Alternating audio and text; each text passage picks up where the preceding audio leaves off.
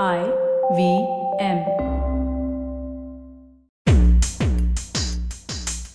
Hello, so we have Nandan Nilekani with us, who needs obviously no introduction, and I'll straight away take this opportunity to ask some interesting questions and learn a little bit more about his experience in the Aadhaar project.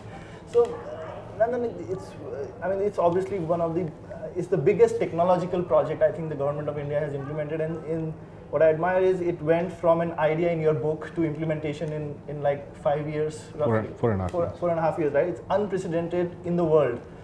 I want to listen to some of your takeaways in doing world-class technology inside government, because Aadhaar, apart from the fact that people think of it as taking a unique ID to a lot of people, it's world-class technology being developed within the context of a government project. How does that work? Well, we had to build a platform which gave a unique ID to a billion plus people.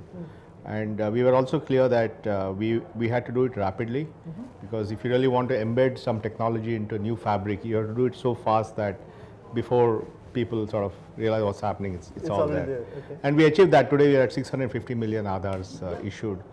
Now the technology, when we thought about how to solve the problem, we said, look, we have millions of people in India with no IDs, and they don't have names, they don't have birth certificates, they don't have date of birth, they have nothing, they're just non-persons.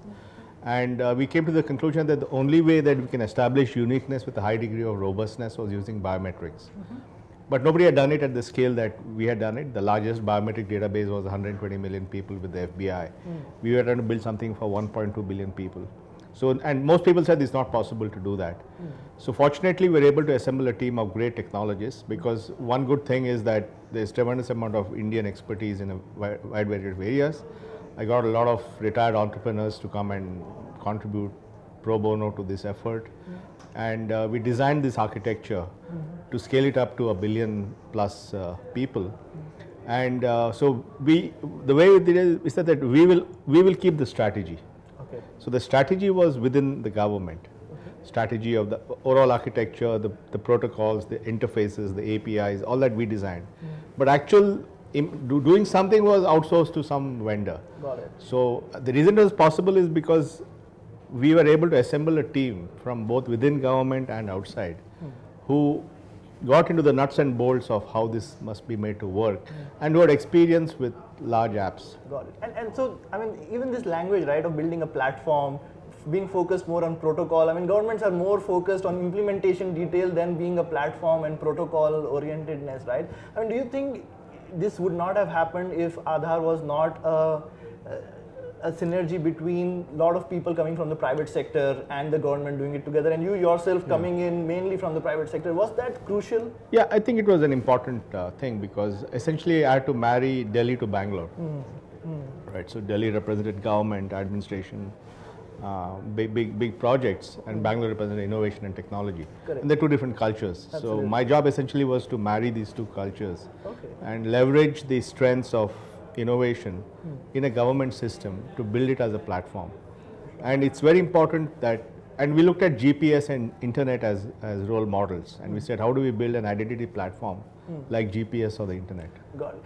And so, I think critical factor here obviously was getting a lot of these people and getting them comfortable. So were people from this Bangalore ecosystem were used to know timings of work, casual dressing, only outcome oriented working, right? Comfortable with the government kind of an approach, or did, what kind of plumbing? There were challenges in integrating these two cultures. But remember that our head office was in Delhi, our tech office was in Bangalore. All right. So so a lot of interesting architecture even at the human resource level. Yeah, so if you came to our head office in Delhi, you would think of it as a more traditional place. You came to a tech office in Bangalore, it looked like any other tech company. All right. So, and it was a massive program, obviously, right? And you did a lot of unique things in making the program happen, not just. Are the other people in the government seeing it and thinking, this looks interesting, we need to do something similar? Is that happening? Is it infectious? Not enough. Okay. Actually, not many people have come and asked, how did you do it? Whereas a lot of people from outside the country come and ask me, how did you do it? So I guess a bit of that. But I think it's, see, we had to design for scale. And so if you look at every piece of our architecture, it was designed for scale. So our backend had to be designed to generate more than 1 million Aadhaars a day. Right. And we realized that there was nobody in the world who could do that, so we built a multi-engine platform. So we actually have 3 engines. Okay.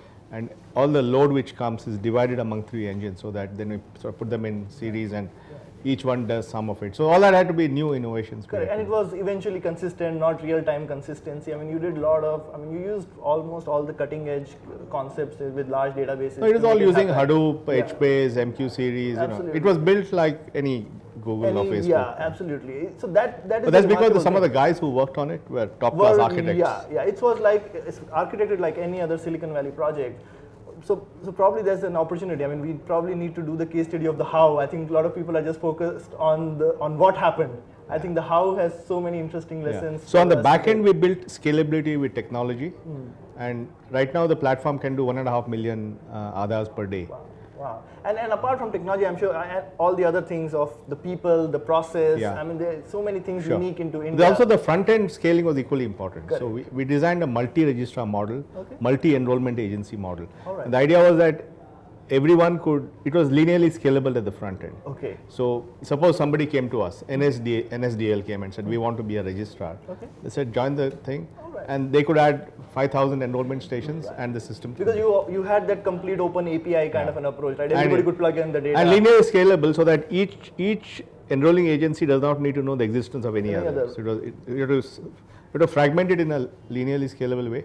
So at peak, we had about 25 to 30,000 enrollment stations around the country, which are all pumping up data, each not being aware of the other.